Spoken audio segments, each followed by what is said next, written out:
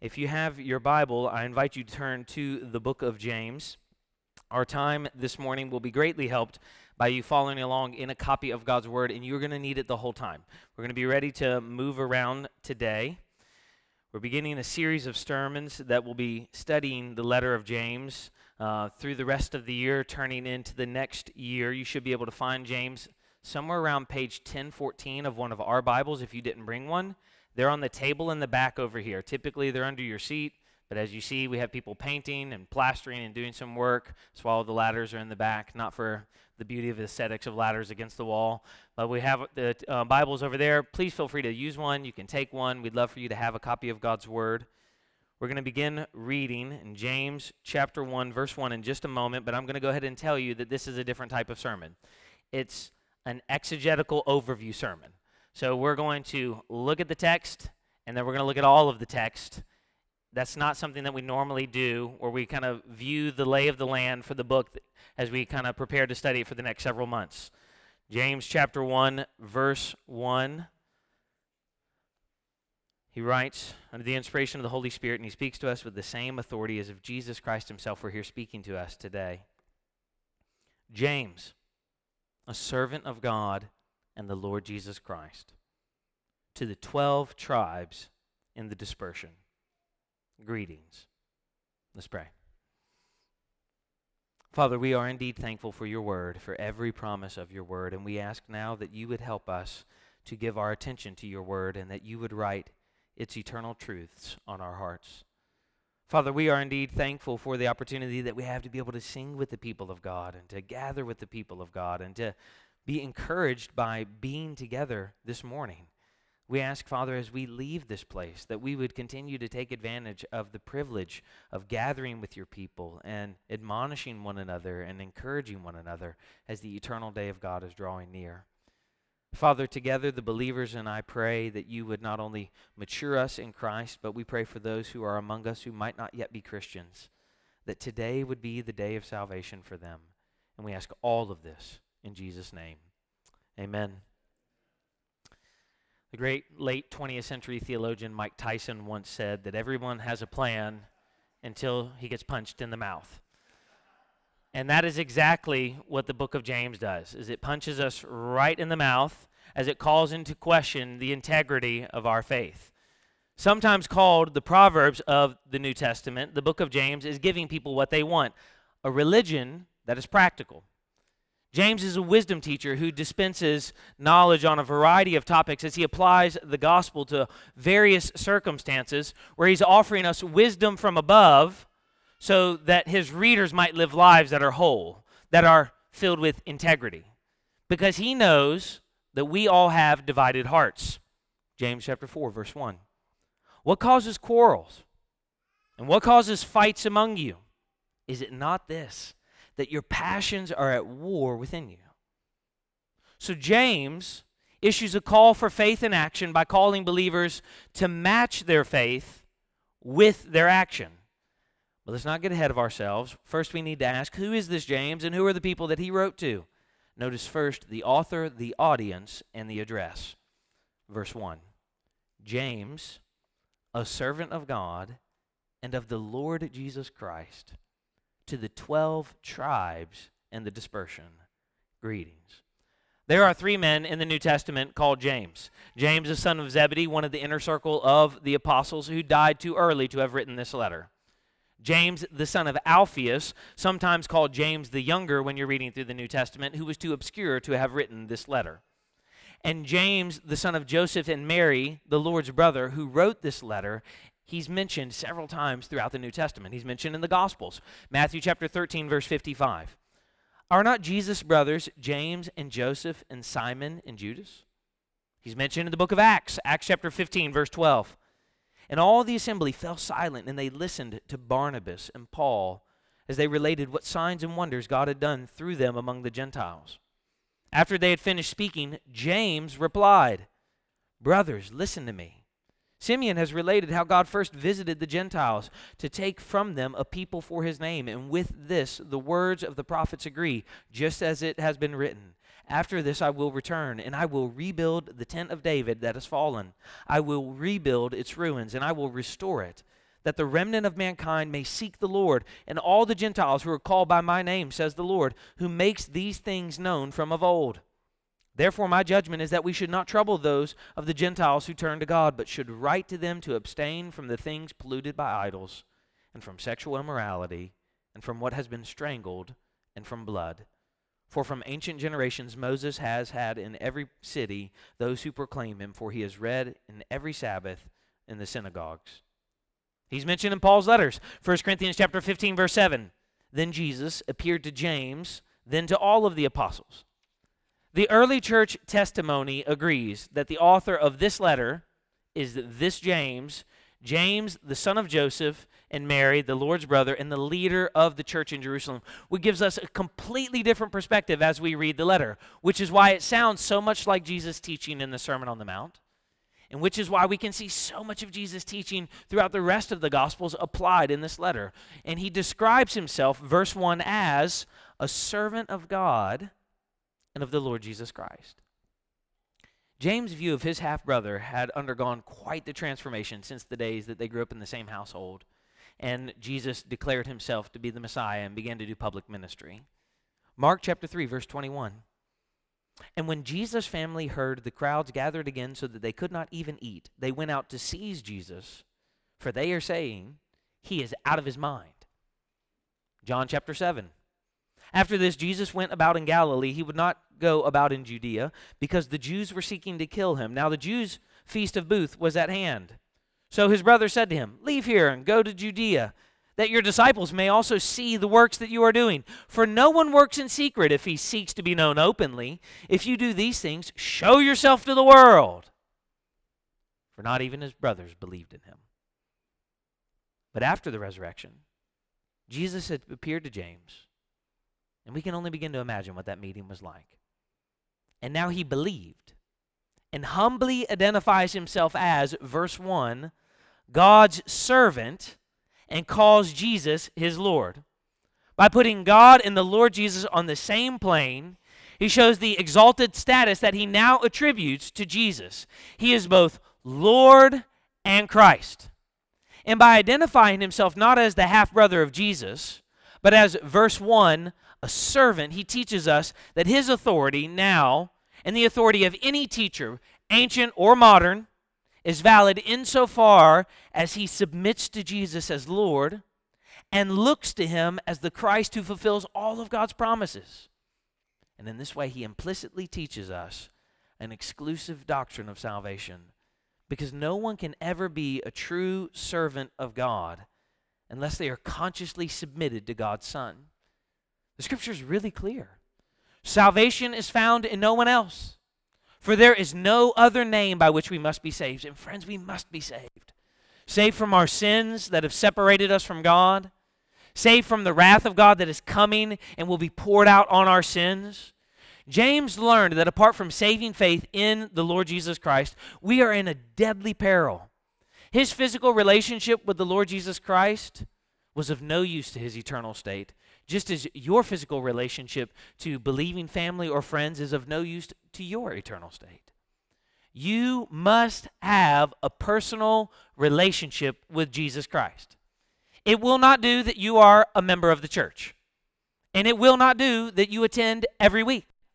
And it will not do that you know more about the Bible than all of the people who are alongside you. So now he calls Jesus Lord, Lord of heaven and of earth, all that is seen and unseen, and Christ, God's Messiah, who came to save us from our sin by dying on the cross as a substitute for all who would open their eyes so that they might turn from darkness to light and from the power of Satan to God, that they might receive the forgiveness of sins and a place among those who are sanctified by faith in Jesus.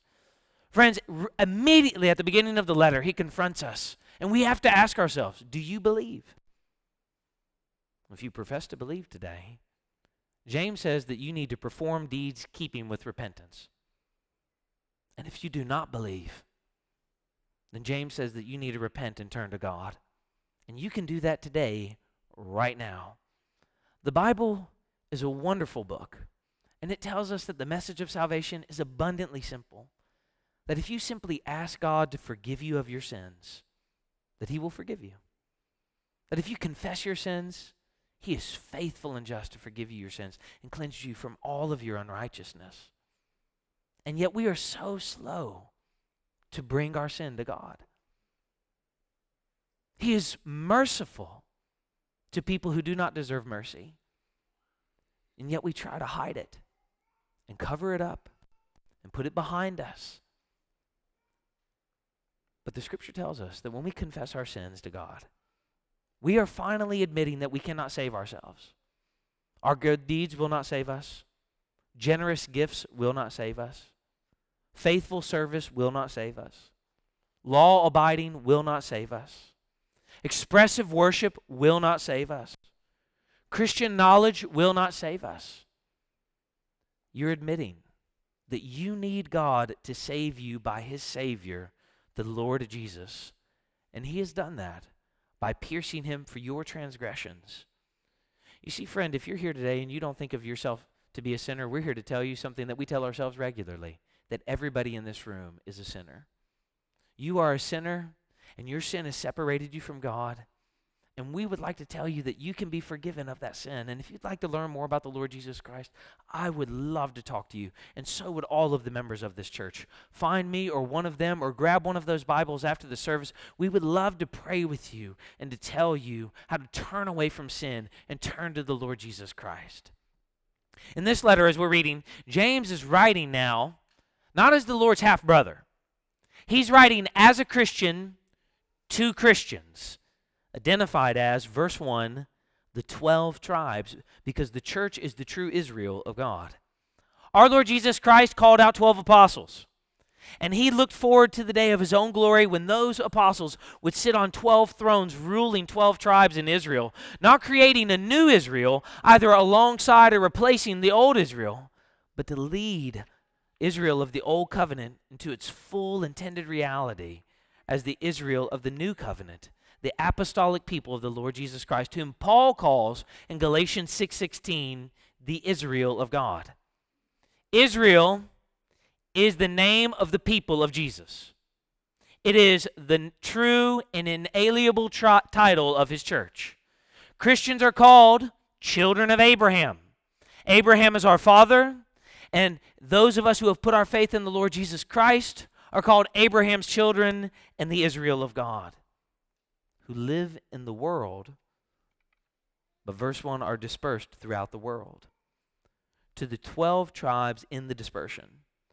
At the very beginning of the letter, James is signaling to us, reminding us that Christians are a special people, but they are not a protected species. We are not to be surprised by suffering, which is why James, I assume, is many of your favorite books. It's so practical, and yet it says some of the most astonishing things in the Bible. Consider it pure joy when you suffer trials of many kind. Do not be surprised by suffering. In fact, as we'll see throughout the entirety of this letter, there's a very real sense in which Christians should expect even their more than a fair share of their own sorrows in this life. Because patient endurance through all types of tribulations is in fact God's appointed way for His people to attain, verse 12 of chapter 1, the crown of life that is before them. Suffering reminds us that we are not home in this world, that we are living for another world.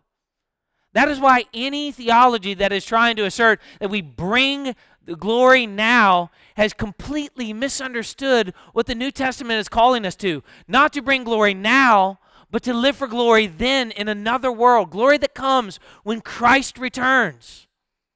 We are aliens now, strangers now, exiles now, persecuted now, longing now for the return of Jesus then, so that the promises of the new heavens and the new earth might be ours forevermore. James writes as a Christian to Christians. And though he writes as one who has authority, he's an apostle. He addresses the true Israel God as an equal and sends, verse 1, greetings to a wandering and weary people looking for wisdom from above so that they might live lives that are whole. And he applies that wisdom to all types of practical topics over the course of this letter in at least 5 ways. The author, the audience, and the address. Notice second, faith in action in the local church. Every other point is going to have that at the beginning for all of my note takers. Faith in action, something else. Faith in action in the local church. One of the outstanding ways in which the difference between Christians and the surrounding world is shown is in the quality of their fellowship and the fellowship that should mark the local church. The local church, according to James, is God's family in which all members are, verse 2, brothers. If you're reading the book of James, and that's one of the things that you should do to prepare for Sundays, is just go read the whole book of James in one sitting. It'll take you about 20 minutes. If you use the ESV audio Bible, you can do it on 2 speed. You can do it in like 12 minutes. James loves the word brother. He literally writes, my brothers, chapter 1, verse 2, 2, verse 1, 2, verse 14, 3, 1, 5, 12, 5, 19. He writes to the brothers, 4, 11, 5, 7, 5, 9, 5, 10.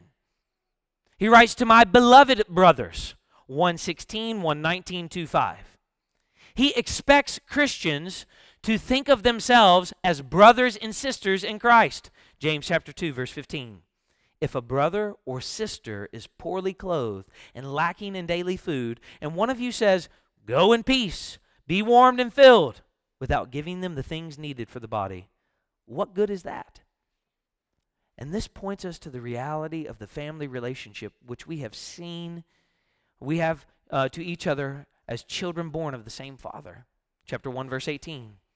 Of his own will, he brought us forth by the word of truth, that we should be a kind of first fruits of his creatures.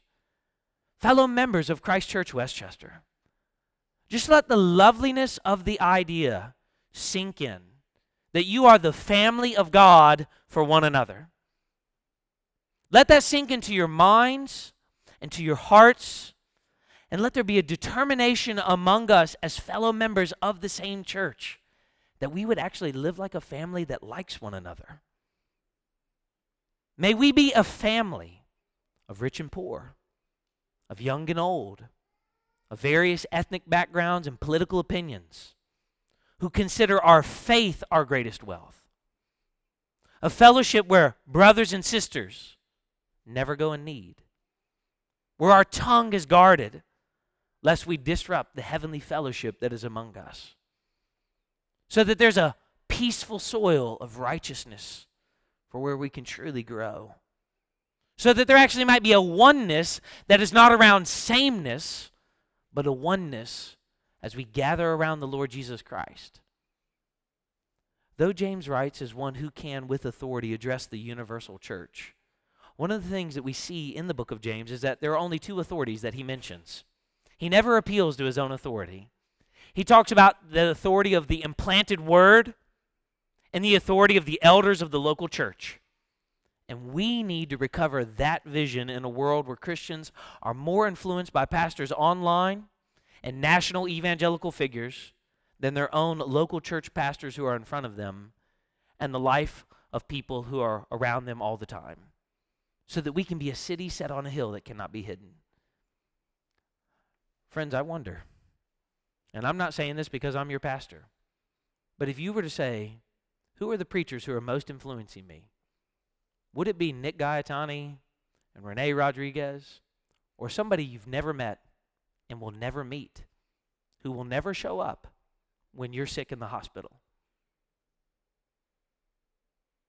Who are the people you most listen to who have a unique responsibility for your souls, who have a unique burden to know your names? Can you imagine what it would be like if the world around us saw the problems of its own dislikes and deficiencies and divisions solved in the assembly of the local church? We need wisdom, the wisdom of James, that we might live lives that are whole, together, with integrity, so that we can put faith in action in the local church. Notice third, faith in action in our relationships. James is a book and a letter all about relationships. He calls us to care for orphans and widows. to be impartial in our courtesy, to care for others. He emphasizes the duty that we have to love our neighbor as ourselves, and he speaks about that love for our neighbor as ourselves as the royal law. We are to love everyone as ourselves, and everybody is your neighbor, even if you don't like them or agree with them. He scorns a profession of faith which fails to love and show compassion. He applauds a faith that takes risks for the sake of those who are at risk. He warns against feelings which imperil fellowship and words that are spoken that actually denigrate people made in the image of God and who are called brother and sister in Christ. He tells us that we are to discharge all of our debts honorably. We're not to allow money to be something that causes division among us. We're to guard our reactions. We are to be quick to what? And slow to, because we're working on that in our home. Because dad is not always good at that. And reminding the kids, guys, we got to be quick to listen. I didn't listen. Slow to anger. I was angry. Because the anger of man does not accomplish the righteousness of God. We're to minister to the sick. We're to share with the distressed. We're to urgently pursue those who are straying away from Christ. It is easy to treat the church like a club that we show up to once a week, get what we want, and leave for lunch without reaching out to anyone. Friends, I know that there are people who come in here and say, no one spoke to me. Perhaps it's the other way around as well. Did you speak to anyone? But James teaches us that God intends us to experience a divine community in the fellowship of the local church. He saves us as individuals. You must have a personal relationship with Jesus Christ. But he also saves us into a community. We need other believers to draw us back into the fold when we've gone astray. James chapter 5, verse 19. My brothers, if anyone among you wanders from the truth and someone brings him back, that implies someone wanders, you covenant members of this church go to the wandering person and say, you're wandering. You're not obeying your covenant commitment. You're doing something that disagrees with the scripture. God's word says this, come back, repent, fulfill your obligation and your vow. Let him know that whoever brings a sinner back from their wandering will save his soul from death and will cover a multitude of sins. We need other believers to encourage and spur us on. James chapter 5, verse 16. Therefore, confess your sins to one another and pray for one another that you may be healed. You're not simply to confess your sins to God. You must confess your sins to God. The confession of sin in the context of our service does not negate the fact that you need brothers and sisters that you confess your sin to. You confess your sin to other brothers and sisters so that people actually know what your sinning is like in your life. Friends, one of the ways that we prohibit the grace of God in our lives is that we don't actually tell people what we're wrestling with in our lives. How are you doing? I'm fine. How are things? It's okay. I'm doing pretty well. Everything's good. Confess your sins. And James assures us that that is a part of the healing in our life. In 108 verses, James issues 59 commands because following God's word is a mark of faith in action. Friends, obedience to God's word is absolutely essential. So James says, James chapter 2, verse 10, whoever keeps the whole law but fails in one point has become accountable for all of it. Friend, that is why we are so glad that we are not the ones who are responsible for fulfilling the law. Nobody here, nobody anywhere could fulfill the law. Jesus Christ alone fulfilled all of its demands because you and I fail at all points more than once. If we examine all the orders that were given in the New Testament, one another commands dominate the pages of the New Testament because living in community of the local church is necessary, not optional, for your growth in grace. Friend, if you're not a member of our church, this is why you will hear us say, being a member of a local church is a moral obligation upon believers. There is no such thing as a Christian who does not have fellowship with God's church in the New Testament. Just like there's no such thing as a Christian who doesn't love to evangelize the lost, or who refuses to read God's word, or is unwilling to pray, or who never likes taking the sacraments or fulfilling the Great Commission to the nations. But you simply cannot obey the one another commands if you're not around one another. James gives us wisdom from above so that we might live lives that are whole, so that the outside world will see faith in action in a community of people living Jesus' commands despite all types of different personalities and music preferences and backgrounds and skin colors and economic statuses and even football allegiances. Roll Tide. It took me 8 years to figure out how to work that into a sermon. Notice fourth, faith in action in our suffering. In 2014, 19 of the 25 most highlighted passages from books people read on Kindle came from the Hunger Games. And of those 19, the most highlighted by a margin of 2-1 read this: because sometimes things happen to people and they're not equipped to deal with them. Indeed. Sometimes things happen to you and you're not equipped to deal with them. In fact, sometimes things happen to you and you don't feel that you're ready to deal with it and you don't want to deal with it. But God has grace for you in Jesus Christ. Because James helps us see that your suffering forces you to depend upon God. James chapter 1, verse 5. If any of you lacks wisdom, this is coming on the heels of him talking about considering trials joy. If any of you lacks wisdom, let him ask God, who gives generously to all without reproach, and it will be given him. But let him ask in faith with no doubting, for the one who doubts is like the wave of a sea that is driven and tossed by the wind. For that person must not suppose that he will receive anything from the Lord. He is a double-minded man, unstable in all of his ways. Suffering is the most acute trial that our faith can face.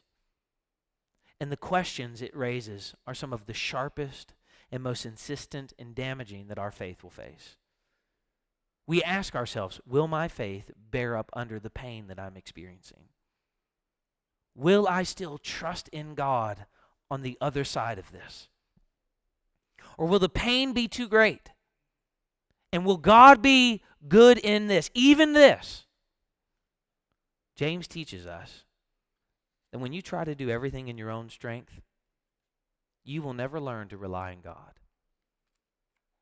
When you try to bear up under all of the suffering in your life, the way that a good old American should, by pulling yourself up by your bootstraps, you will fail every time because your straps will break.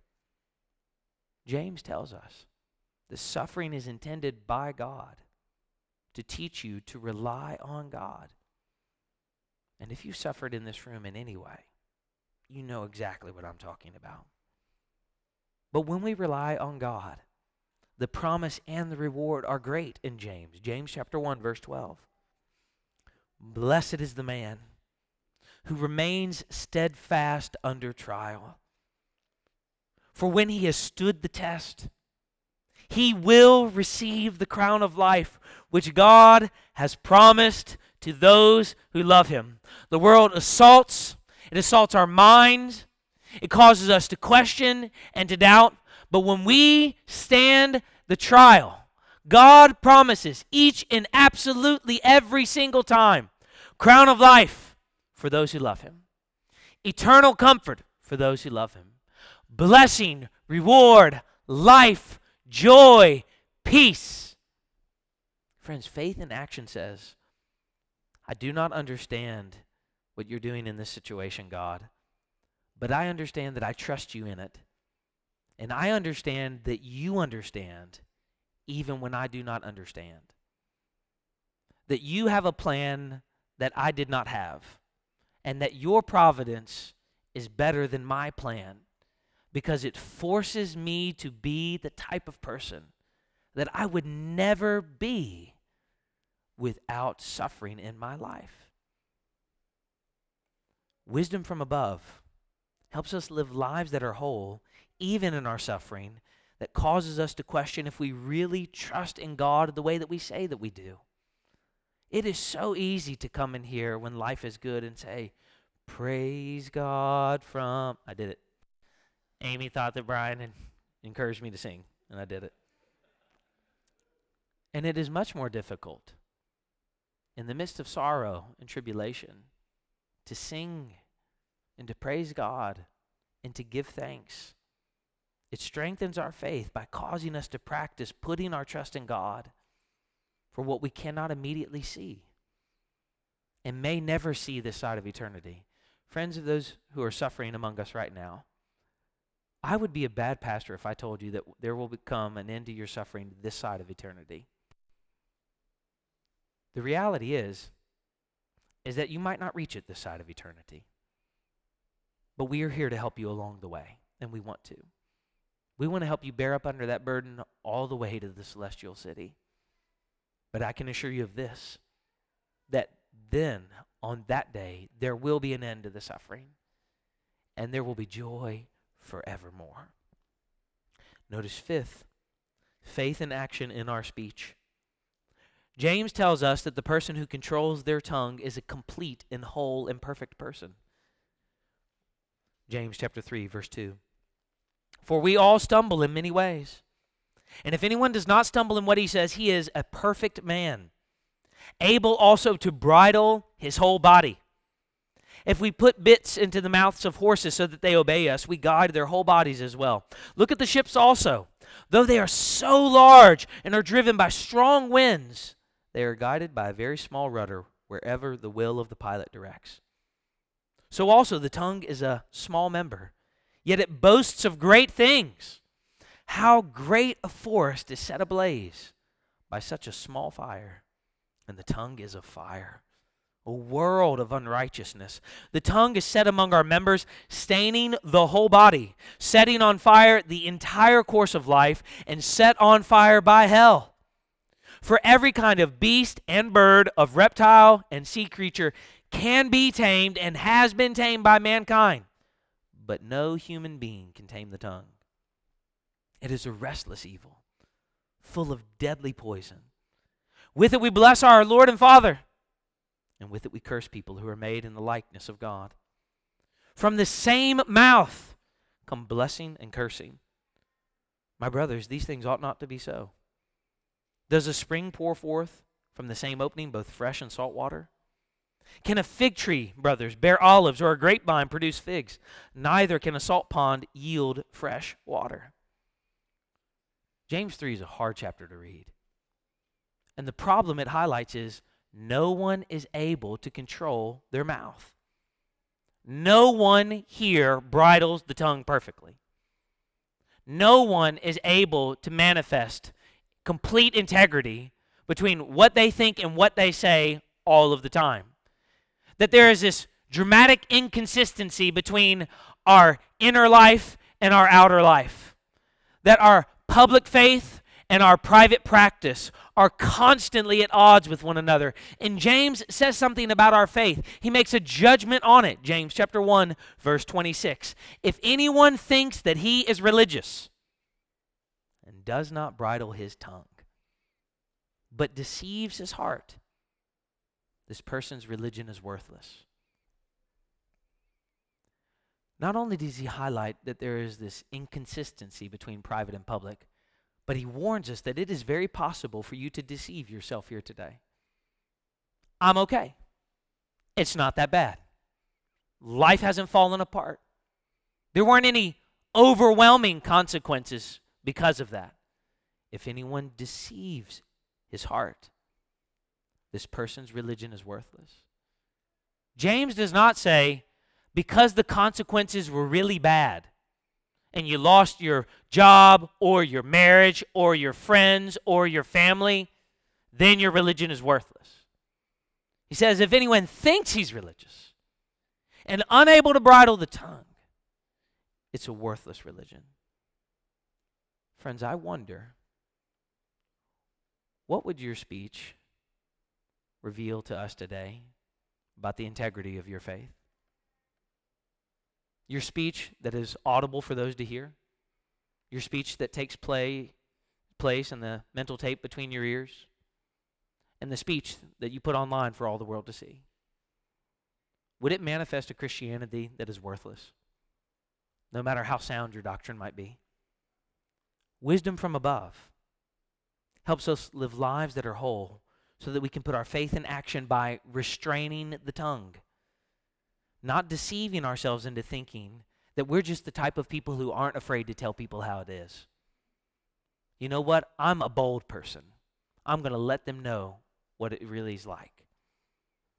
Notice sixth, faith in action in what we do. James teaches us hearing God's word is not simply to know it. It's very possible to know it and not be a hearer of God's word.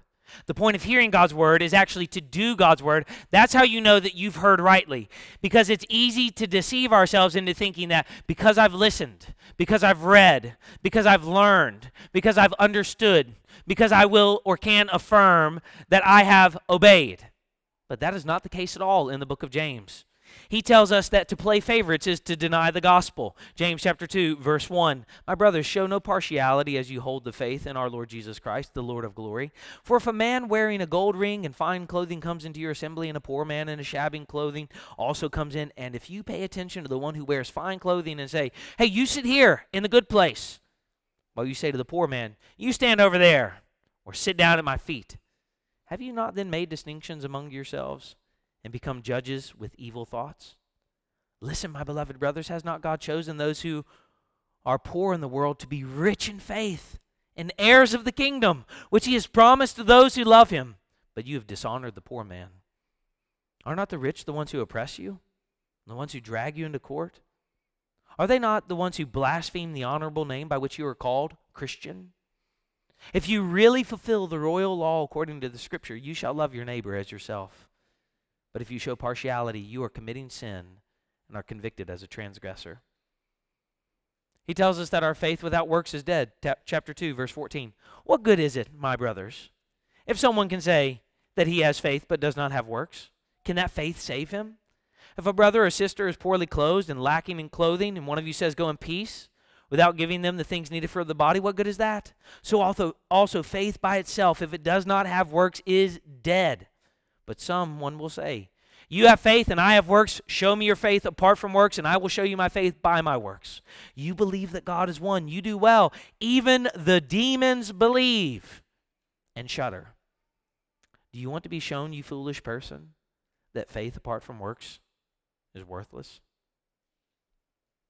Wisdom is seen in good conduct that is peaceable. James chapter 3, verse 13. Who is wise and understanding among you? By his good conduct, let him show his works in the meekness of wisdom. But if you have bitter jealousy, selfish ambition in your hearts, those are the things that disrupt the community. Jealousy, selfish ambition. I'm not getting what I want. Other people are getting to do what I want to do. Do not boast and be false about to the truth. This is not the wisdom that comes down from above. This is earthly, unspiritual, demonic. For where jealousy and selfish ambition exist, there will be disorder in every vile practice.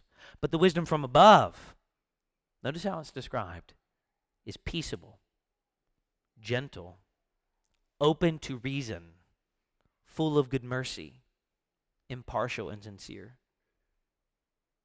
Are you a peaceable person? Would the people who know you best say, this is a person who's open to reason and can be reasoned with? Or do all of your conversations end with you shutting it down? Are you gentle? Not do you think you're gentle. Do the people who are actually the recipients of your actions and words think that you're gentle? And if you have no idea, ask them. And for once, tell them that there will be no consequence for their response.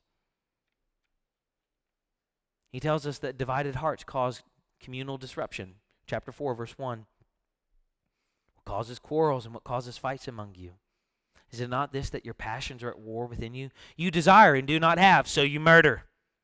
You covet and cannot obtain, so you fight and quarrel. You do not have because you do not ask. You ask and do not receive because you ask wrongly to spend it on your own passions. You adulterous people.